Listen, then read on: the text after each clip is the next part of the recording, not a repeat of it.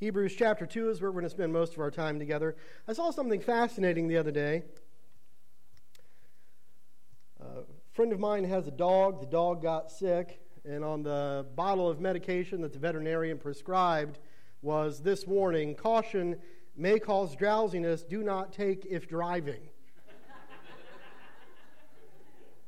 And maybe in your life you've seen occasionally one of those warning signs, right? We looked at a stroller one time, Laura and I did, when Annabelle was very young. Caution, remove child before folding. A friend of mine bought a jet ski. Caution, never use match or open flame to check fuel level. And you think, why in the world would we ever need to make such warnings apparent? And then I remembered when I was a freshman in college, I had a friend, and her name was Carrie, and we passing each other on the sidewalk one day, and she was holding her hip like this. And I thought, well, what in the world has happened? Carrie, are you all right? I don't want to talk about it. Oh, okay. So maybe 100 yards down the sidewalk, I saw her roommate, Carrie, just limping around. What happened? Oh, let me tell you.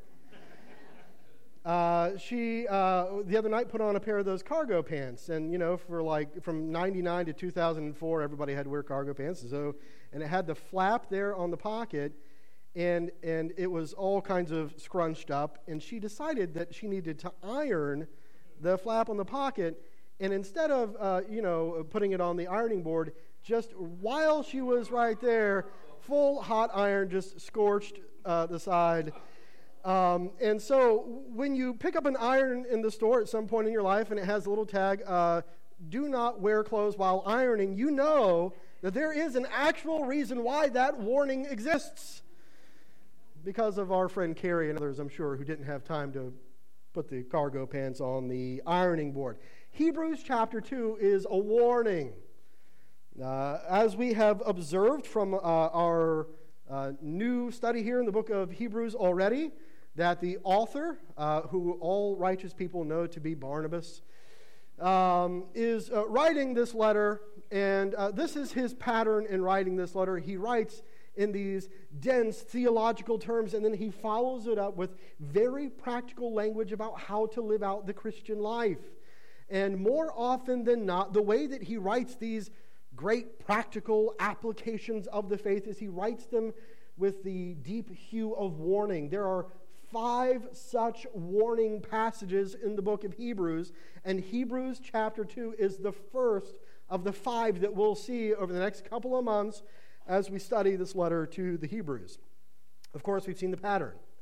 Hebrews chapter 1, Jesus is greater than all of the angels. Of all the things that God has created, there was to the ancient Near Eastern world nothing as bright or glorious or holy as angels. Of all the created stuff, they seemed the greatest. And we know from reading Colossians that some of the people had even started worshiping angels. The author of Hebrews comes in and no. Remember, Jesus is not higher than the angels on the created spectrum of all the things that have been made. Jesus himself is the creator. The angels were made by Christ. Jesus is greater than any created thing because he made them and sustains them by his power and his divine might. And now we're following that up with a warning. So what I'm going to do is I'm going to start reading in Hebrews chapter 2, verse 1. I'm going to read the whole chapter. It's not terribly long. And then we're going to make some observations about what we find there. Because the author is not only warning the people, don't turn back, but he's anticipating some of the arguments that they're going to make to justify turning back.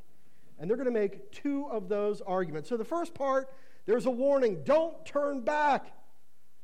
And then the first argument comes, but he's so human. Jesus is so human. Can we really worship someone who's so thoroughly human? We'll find the author's answer. And then they come back and say, well, it's not just that he's so human, but he suffers so much. Can someone who suffers so much really be worthy of worship? This is how we see this play out in Hebrews chapter 2. Starting in verse 1. Therefore we must pay much closer attention to what we have heard, lest we drift away from it. For since the message declared by angels proved to be reliable, and every transgression or disobedience received a just retribution, how shall we escape if we neglect such a great salvation. You can see the contrast is already being played out here. There was a covenant that was mediated by angels. We see that play out in Deuteronomy 32. They brought the Mosaic covenant. If you obey, you will be blessed. If you disobey, you will be cursed. But Christ, the maker of the angels, mediates a new covenant. Verse 3. How shall we escape if we neglect such a great salvation? It was declared at first by the Lord. It was attested to us by those who heard, while God also bore witness by signs and wonders and various miracles and by gifts of the Holy Spirit distributed according to his will. For it was not to angels that God subjected the world to come, of which we are speaking. It has been testified somewhere, and this is from Psalm chapter 8, what is man that you are mindful of him, or the Son of Man that you care for him? You made him for a little while lower than the angels. You have crowned him with glory and honor, putting everything in subjection under his feet. Now, in putting everything in subjection to him, he left nothing outside his control.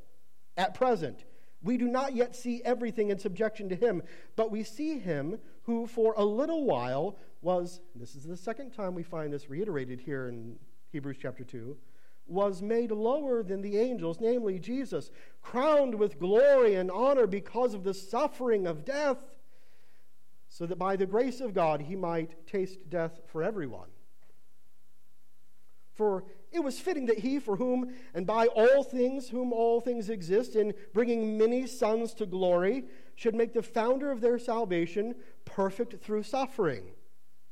For he who sanctifies and those who are sanctified all have one source.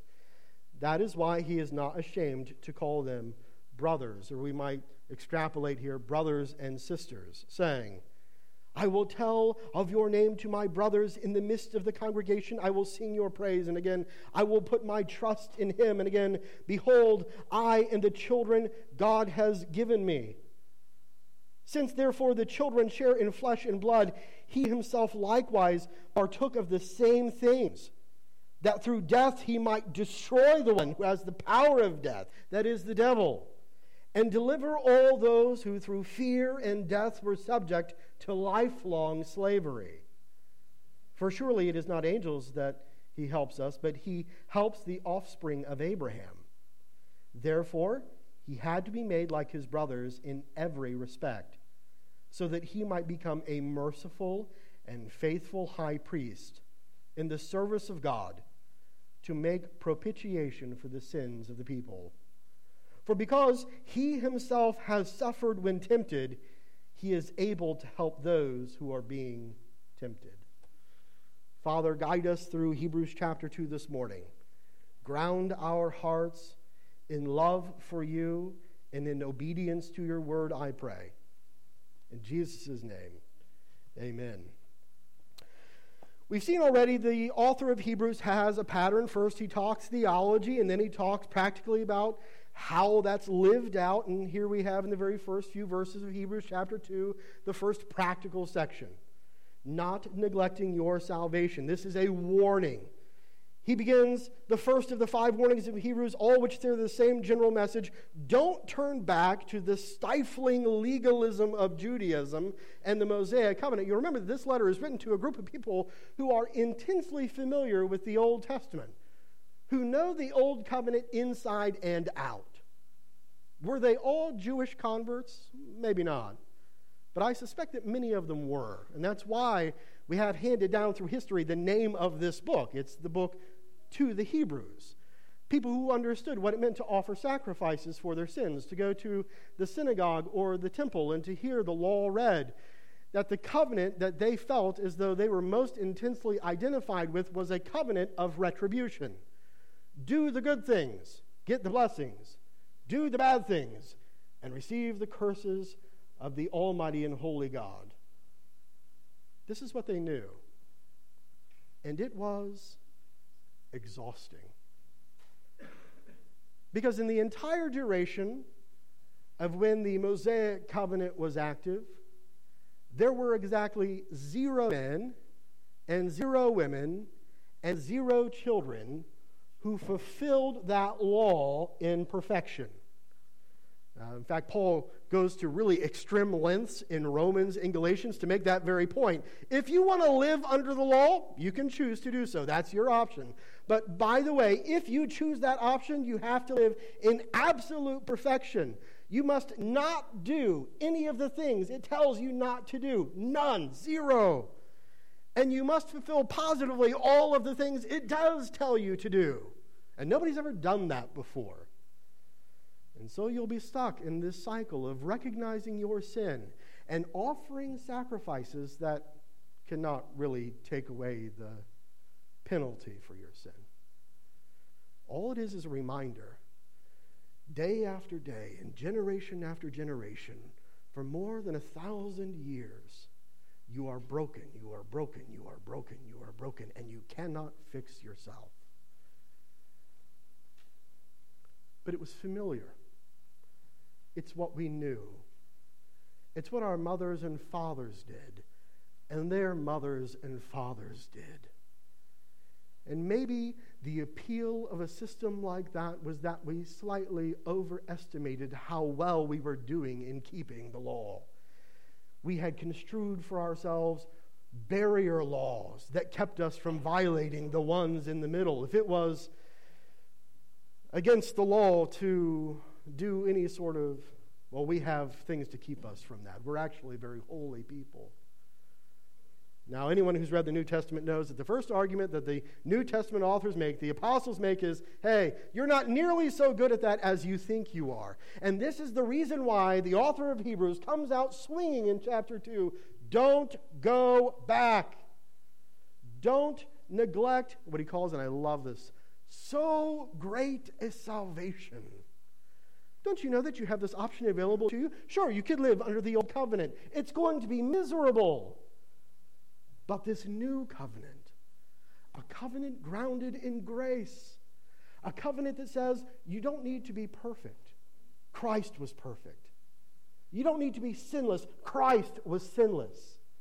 All of your sins piled on him at the cross, and at his crucifixion and his resurrection, the proof that they have been dealt with.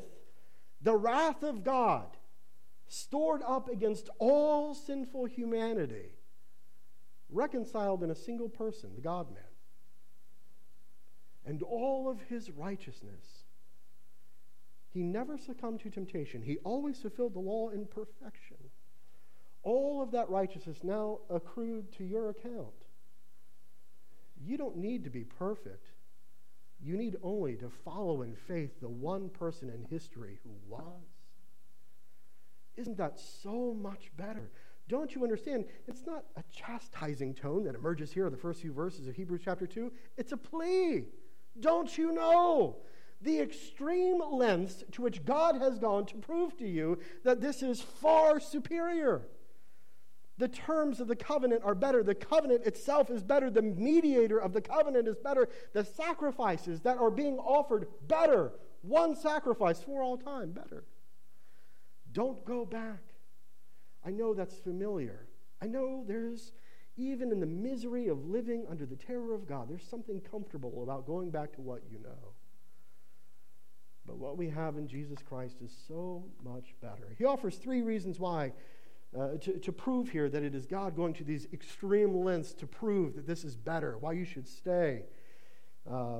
He says here, starting in verse 2, for since the message declared by angels proved to be reliable, and every transgression or disobedience received a just retribution. That's the old covenant, covenant of retribution. Now we have this new covenant, verse 3, covenant of grace. How shall we escape? How shall we escape if we neglect such a great salvation? It was first declared at first by the Lord. 2, it was attested to us by those who heard.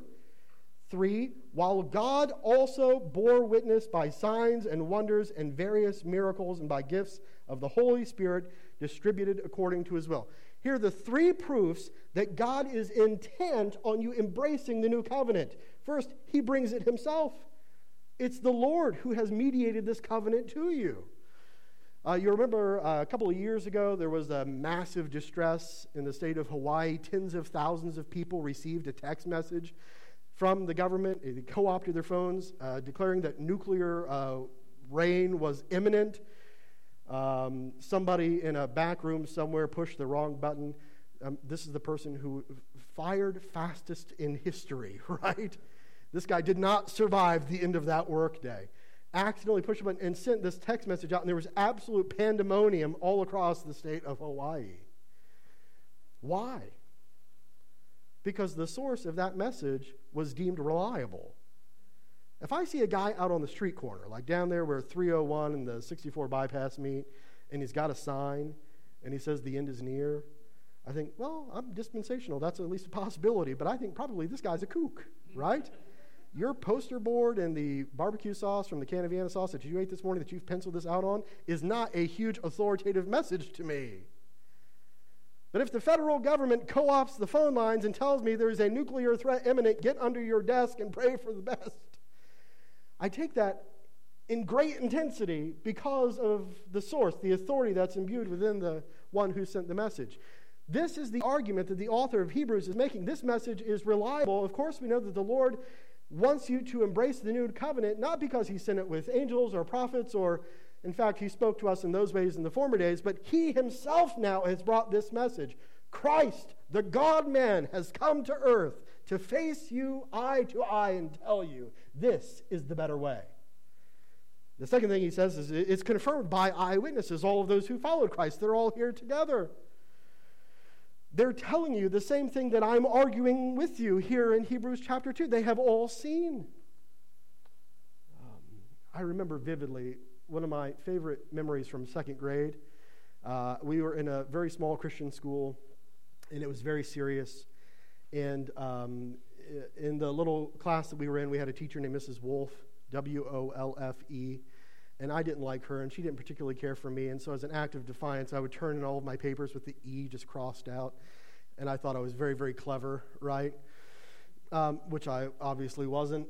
But there was almost no transgression that you could do that was more an offense to her sensibilities than when we had prayer time if your eyes were open. This was the big no-no. And so I'm in class one day, and we prayed for, and my second grade memory is fuzzy, but I'm going to say 7 hours. And I'm blinking, and I'm doing one of these things here, right, my wonky eyelashes. And she closed us in prayer. And there was 2 Chris's in the classroom. The other Chris from across the room goes, "Chris Abner had his eyes open during the prayer." And I was mortified because it didn't occur to me that there was only one way that he could know that I had my eyes open. And this is what the teacher realized. And she goes, "How do you know that he had his eyes open?" "I saw him." And it dawned on everyone else in the class except the other Chris, right, Chris number 2, that what she was leading toward. And she goes, "You saw him how?" "With my own eyes I saw him." "Are you sure? Positive? Would you testify that you stared at him down in the..." Yeah, I would be willing to sign my name in the... And then it hit, and his face turned red, and he was absolutely mortified, and there was eyewitness testimony not only against me, but against himself. He incriminated himself. Christ has brought the new covenant down. It is superior. Cling to it. It's so important that he didn't entrust the message to prophets or angels, but he, in his own body, comes to deliver the message. And everyone saw it. They all had their eyes open. And if that weren't enough, then we find that there were, and I love the way that the author of Hebrews describes it here, because he doesn't just say, and there were signs, but he goes, there were signs and wonders and various miracles and gifts of the Holy Spirit distributed amongst the people. Some of you I know are in Bible study fellowship, and you've been studying the book of Acts, and you're wondering why in the world do we have all of these miraculous things happening in the early chapters of the book of Acts. In fact, some of you may be asking more broadly, why do we have all of these incredible sign gifts that are littered throughout the New Testament and the early church? People are speaking in tongues. People are dying and being raised back to life by the apostles. People are being healed. Demons are being cast out. What's the point of all of those things? Well, the point is, at least in part, proof that God is doing all of these wondrous works to get your attention, to prove that the new covenant is far superior than the old, that the new sacrifice is far greater than all the countless ones offered before him, and that the Christ is the greatest high priest the Jews have ever known. The covenant is better. Don't turn back. That's the argument from these first few verses. Well, then someone in the back, somebody smug who is feeling disquieted about this whole argument says, well, wait, I've got a question. Okay, signs and wonders given by God, etc., but I'm deeply, deeply disturbed by the fact that the Christ who brings this message, who descends from heaven, he looks like me. I wanted a warrior king. I wanted someone who would come down on the white horse and bolts of lightning and absolutely decimate the Romans and bring this message by great glorious trumpet and angels and throngs of mighty heavenly creatures. That's what I really wanted. And instead, I got a Jewish man who looked like me and ate and drank like me, and sometimes his back hurt in the morning and his feet got dirty. Do you really mean to tell me that someone so thoroughly human is really greater than all the angels? That his message is greater than the one the angels brought us? That the new covenant is better than the old covenant? And this is exactly what the author says. Of course. Of course. And this is our big idea for the morning. And if you had to draw a big idea out of Hebrews chapter 2, I think it's this. Jesus' humanity doesn't detract from his superiority. It proves it. That Jesus, fully God, with all the powers and the authority of the triune God invested within himself, takes on human flesh. It doesn't disprove that he's worthy of worship. In fact, the New Testament makes the argument it's the basis for his worthiness for worship. And so he says in verse 5, anticipating this argument, oh yes, I understand.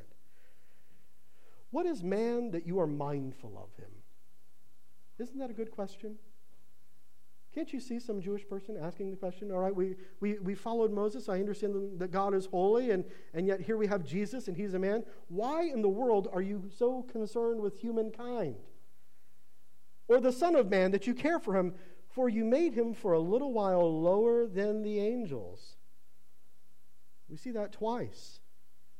That's a keen observation from somebody who's tempted to turn back. I see that you're telling me that Jesus is higher than the angels, but he's human, and aren't humans lower than the angels? You've told me that he's better, that his message is better, but obviously he doesn't look nearly as glorious as Michael or Gabriel or any of the angelic host. Don't we understand that on the great rung of all the things that exist in the universe, that God is number one, and angels are number two, and humans maybe way down here, right? And people who root for the University of Michigan, maybe just a little bit lower right down there. What does it mean that God invests so much attention into humanity? Now, this is an argument that's going to get teased out in a few different ways in the book of Hebrews, but we know that of all the things that God has made, of all the majestic oceans and the mountains that seem far beyond the grandeur that our eyes can conceive, that of all the things that fly through the air and swim through the sea, of all the wonders of the galaxy, none of them are image bearers of God except for human beings. Not even the angels. Not even the angels bear the image of God. Only humankind. And the argument that Hebrews is going to make and the New Testament is going to make is this. In this form, you and I, just like we are now, we appear lower than the angels. We sin. And the angels who followed after God after the great war in heaven, they do not sin. They're holy. And so they're allowed to be in God's holy presence. And not only that, but we suffer. We suffer, and the angels apparently do not suffer. We die, the angels don't die. We can be wounded mortally, the angels are not. They're eternal beings now. And so you're making this argument to me that here is this Jesus, but he was tempted. He was tempted, and also he suffered. And the author of Hebrews is making the point that of this Christ, this is what we learn from passages like Psalm chapter 8, this messianic psalm. What is man that you are mindful of him, or the son of man that you care for him? For you made him for a little while, which is maybe the most important prepositional phrase in the entirety of the chapter, for a little while lower than the angels, because he was just like us. He was tempted to sin, and he suffered a great deal, and he suffered even to the point of death on a cross. And if you're writing little cross references in your Bibles, if you're one of those heathens that writes in there, just go ahead and write Philippians chapter 2, the first 11 verses right there. This is exactly what Paul talks about. Philippians chapter 2. But then he turns it there in the middle of verse 7. You have crowned him with glory and honor, putting everything in subjection under his feet. And right there in those verses, he's alluding to two different humanities, two different ways of being human. Now, look, I know I'm losing some of the people in the room, but I need you to hold on here because this is not only intensely important for you understanding the book of Hebrews, this is important for you to be able to look in the mirror and know who you are when you get up in the morning. There is who we are after the fall. Adam eats the fruit. He's kicked out of the garden. He will now, because of his sin and rebellion, suffer and ultimately die. He is cut off from the holy presence of God. And ever since then, he, as our federal head, has represented a group of people who have done exactly the same. We lived in the same rebellion. We've pursued many of the same sins. And there is a great track record for all men and women in history of dying and suffering along the way. That's one way of being human. But there was another way. Before the fall, when we lived in a garden, and God in the cool of the evening came and tabernacled among his people. And there is coming a day when Christ will return, and he will call us up to him. And though we have been declared righteous, and though he is making us righteous, we never quite get all the way there until he gives us new bodies, glorified bodies. That makes us all the way 100% across the finish line, holy. And then he tabernacles with us again. And in that reign of Christ, that 1,000 years and everything beyond, there is no suffering. There is no death. There is no temptation and therefore no sin. It is a holy, flawless state for those who have believed and have been transformed into the likeness of Christ. Such that he says later in the chapter that it's not as though we are estranged from God, but we are literally with this Christ, brothers and sisters, invited equally to the table of the Father. There is the way of being human that we are now, but there is an old and ancient way that is coming again. And God will teach us the new way of being a human when he redeems us fully in glorified bodies. So in the first couple of verses, what is man that you are mindful of him, or the son of man that you care for him, for you made him for a little while lower than the angels? We get that, right? If I saw a great holy angel, I think I would feel a little bit lower than that angel as well. I suffer, he doesn't. I sin, he doesn't. And Christ, fully man, was tempted to sin. Tempted, though did not succumb. And suffered and ultimately died. Because he didn't sin, because he died and rose again, you've crowned him with glory and honor, putting everything in subjection to his feet. It's important as you continue to work through all of the implications of that in Hebrews chapter 2. And we could go on about the theology contained within this. There's not one sermon, but innumerable that we could pursue in this chapter. But practically speaking, it's important that when you lay your head on your pillow tonight that you understand, and I think some of us really struggle with this, that we have the image of God as all stick and no carrot. That the way that we talk about the faith is almost exclusively a description born in deprivation. Preachers get up, and I know that I'm guilty of this in describing the faith is almost exclusively that which we give up. We give up our agendas. We give up our sin. We give up ourselves. We give up reading passages where Jesus is explicit, and all of these things are true, that when Jesus Christ calls a man, Bonhoeffer says he bids him come and die, that if you're not willing to leave your father and your mother, that you're not worthy to follow him, that the faith is predominantly, nearly exclusively one of all the things that we lose to follow him. To the point where he says, even you must lose your life and bear your cross and follow him. And all of those things are true.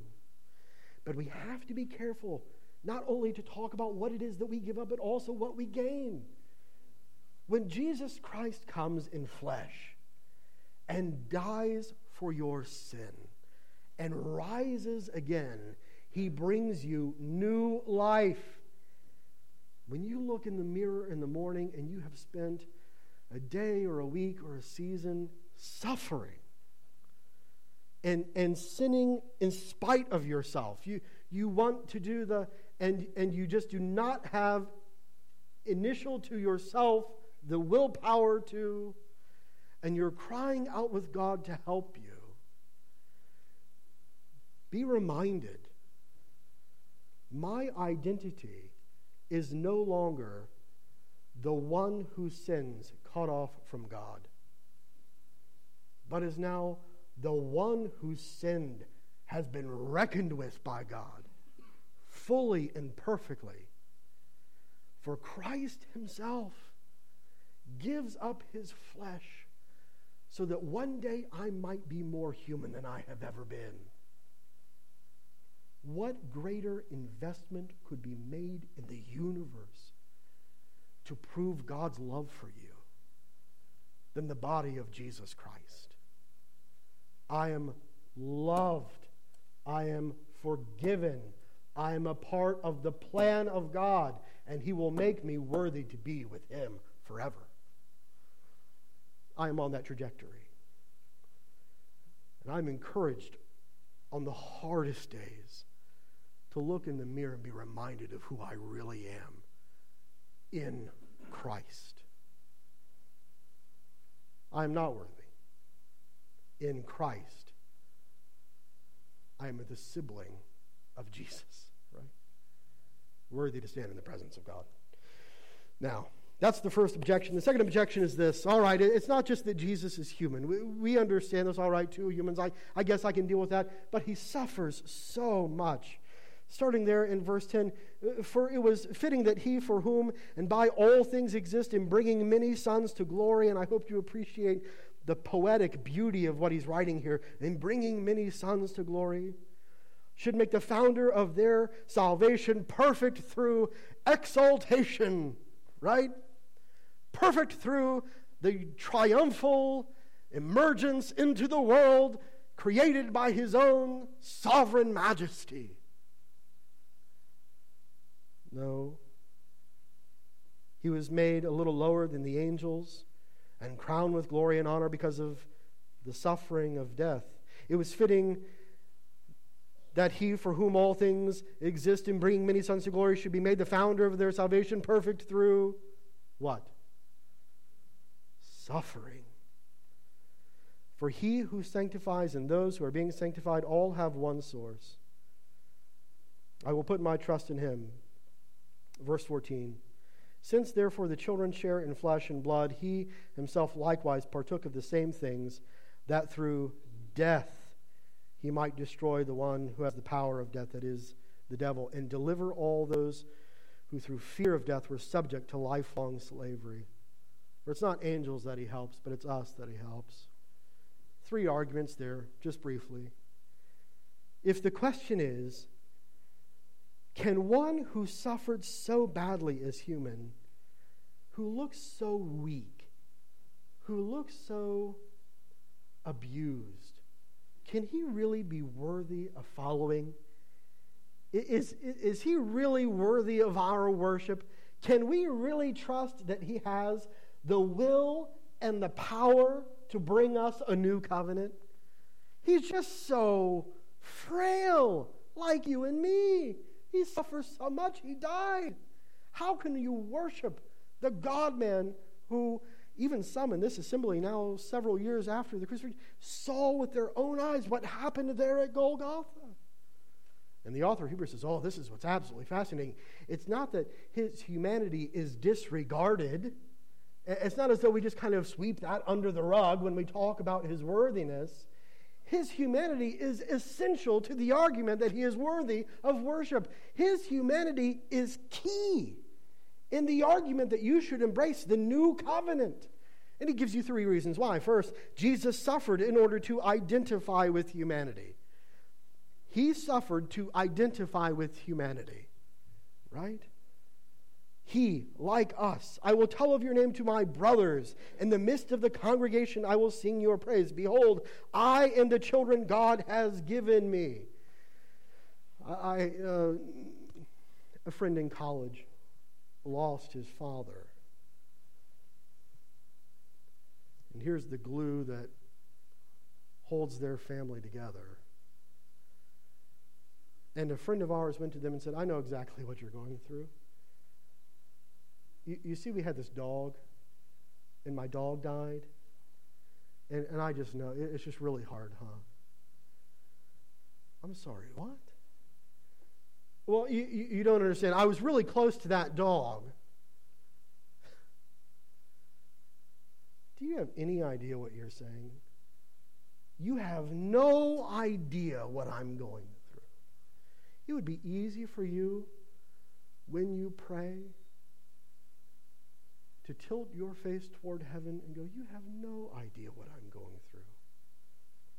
And for Christ to respond and go, I know everything you're going through. You've been tempted, so was I. You have suffered, so have I. And I have died. I have died that you might be resurrected. Secondly, Jesus suffered in order to destroy the devil and deliver believers from fear and death.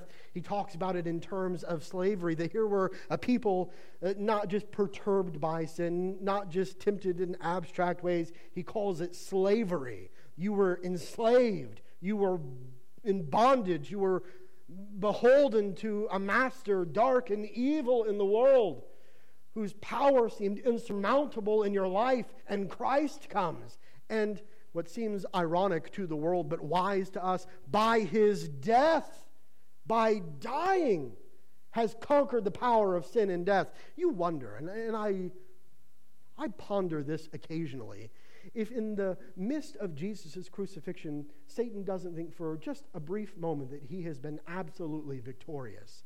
If this isn't the pinnacle of his work and wiles in the world, only to discover that when the tomb is empty, that everything that he has striven for millennia has been eaten up by the resurrected Christ. I don't fear death. My Savior lives again, and by his resurrection, I get resurrected life. So I'm not afraid of the one who has power over death. My Savior champions life and hands it freely to all who believe. I'm not very good at chess. In fact, I'm miserable at chess. You have to have intelligence and patience. And I don't have very much of either. So I find chess tedious. But I'm watching a show on television. It's about Garry Kasparov and his famous chess grandmaster, and he's playing somebody else. And this is several decades ago. And he's playing in this tournament against a Russian foe who is considered by many behind the Iron Curtain to be the greatest in the world. And in a match that lasted literally for days, about 24 hours before the end of the match, they're playing, and Garry Kasparov smiles at the table. It's small. It's very faint. Just and that's it. And the next day, Kasparov wins. And someone who caught that, some intrepid reporter who found that just brief smile, said, I noticed about a day ago that you smiled. What was that about? And he goes, oh, well, I knew in that moment that I was only about 60 or 70 moves away from winning.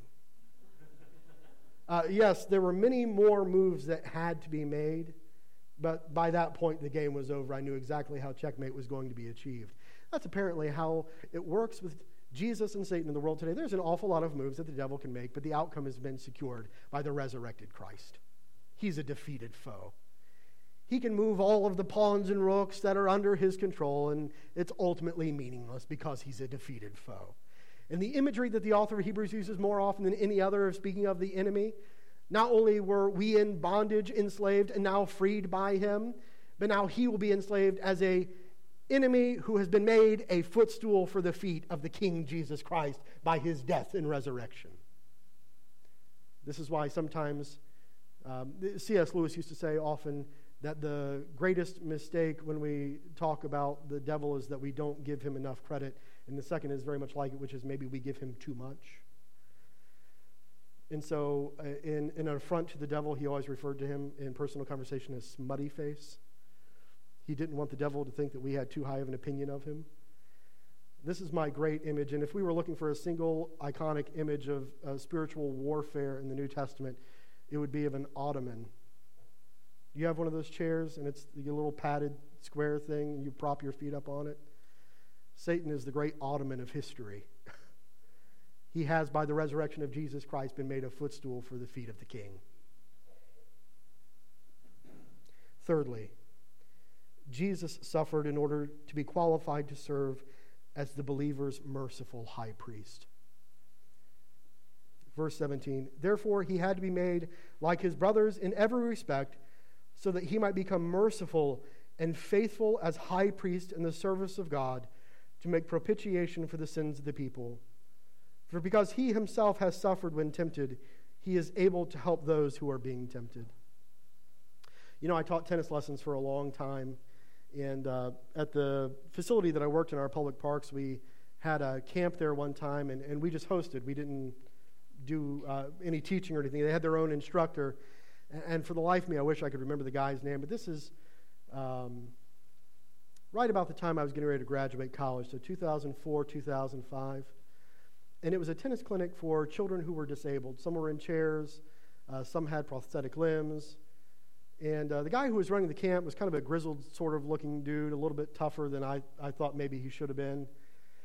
And there were times when he really eased off the kids, and there were times when he really pushed them to do things that they were uncomfortable to do. And my coworker and I, who were just sitting there in the pro shop kind of staffing the office, were a little disoriented by that. You know, where does this guy get off, pushing the kids? And so my buddy goes out there, and he just kind of lays into him very gently when they're like, hey, man, what's going on? I mean, you're really pushing a lot of buttons, and it escalated a little bit, and finally my buddy, where do you get off being so? And the guy had his sweatpants on, and he lifted them both up, and from the knee down, he had prosthetic legs, both legs. He said, I was sent to Afghanistan, and a roadside deal went off, and I lost both my legs. And I know from many of these kids exactly what it feels like to not feel whole and to have to learn how to live life again. And some of them need extra compassion, and some of them need to be pushed a little bit to realize what they're actually capable of doing. And I'm here for them because I know. Does Jesus know? Does he know what your days are like? Does he know what you're facing? Does he know how hard it is? That this life is beautiful and overwhelming, and some days an insurmountable battle where you gain one step and lose 5. And the resounding answer from Hebrews 2 is, of course he knows. And as he does the work of high priest, mediating between us and the Father, every memory, every time he was laid down on the hard earth and had to get back up again, is immediate in his heart and in his mind as he advocates for you. He is a faithful and merciful high priest. Well, in Ephesians chapter 5, and you don't have to turn there, I'll turn there for you. In Ephesians chapter 5, Paul talks about the humanity of Jesus Christ, the one who suffers, the one who fights, the one who dies, and in the great irony of history, by his suffering, by his death, by his frailty, by his humanity, earns the name which is above every other name. This is how he frames that work of Christ in taking on human flesh. Ephesians 5, verse 1, therefore be imitators of God as beloved children. How do we imitate God, right? How do we actually do that? Verse 2. And walk in love as Christ loved us and gave himself up for us as a fragrant offering and sacrifice to God. It's impossible to read. It is impossible to work through a passage like Hebrews chapter 2 and not walk away with the overwhelming objective of living like Christ, a life that is loving and proves itself by sacrifice. You want to love someone well, you might have to give something up to do it. You might have to give up wealth or comfort or your agenda, what you want to do. You might have to lay down your rights and what you have earned. You might have to do something that is entirely incoherent to the world, and it may cost you a great deal financially or physically or emotionally. But this is how we love the world like Christ. I'm sure many of you saw the story this week of a young woman, a police officer, who nearly a year ago now, after a very long shift at work, got home to her apartment building and parked her car, got through the hallway to what she thought was her apartment door, only to find the door was slightly ajar and there was a man inside, a man named Botham Jean. And she didn't realize that she had got off on the wrong floor, that she had parked on the wrong level of the parking garage, thought that there was an intruder in her apartment, which had the same layout. And as a police officer, armed, shot him, and he died. And this week, she was convicted of murder and sentenced to 10 years in prison. And as incomprehensible as that entire scenario was, there was nothing that was quite as shocking as after the guilty verdict had already been rendered, Botham's brother got up to the stand and he said, I'd love to address this woman who murdered my brother. And he said the most extraordinary thing. He said, I love you. And Christ loves you. And I forgive you. And you should give your life to Christ. This is exactly what my brother would want for you. Do you know what it cost that man to say those things? He had, by worldly wisdom, earned the right to hate that woman forever. But being so loved himself by a God who is willing to take on human flesh and die for us, he was able to give. He had received so much from the wealth of God's love. He said, I love you. And then he asked the judge, he said, can I get down and give her a hug? And he embraced the woman who had murdered his brother, just held her close. And she wept on his arms. And just faintly, you could hear what he whispered in her ear. It's going to be okay. You're going to be okay. It's going to be okay. And he said the most incomprehensible thing I had ever heard. I'm here for you. You want to love like you have been loved, it might cost you something. And that's okay. You have enough to give. Christ has given it to you.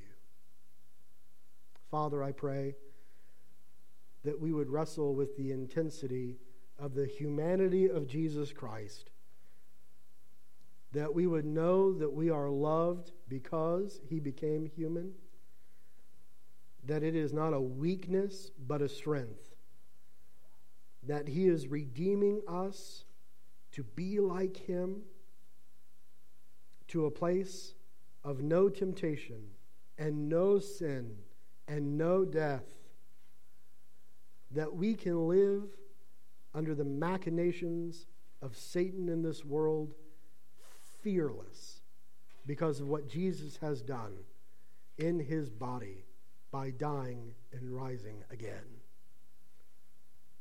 Let us live in gratitude and hope and courage. In Jesus' name I pray. Amen.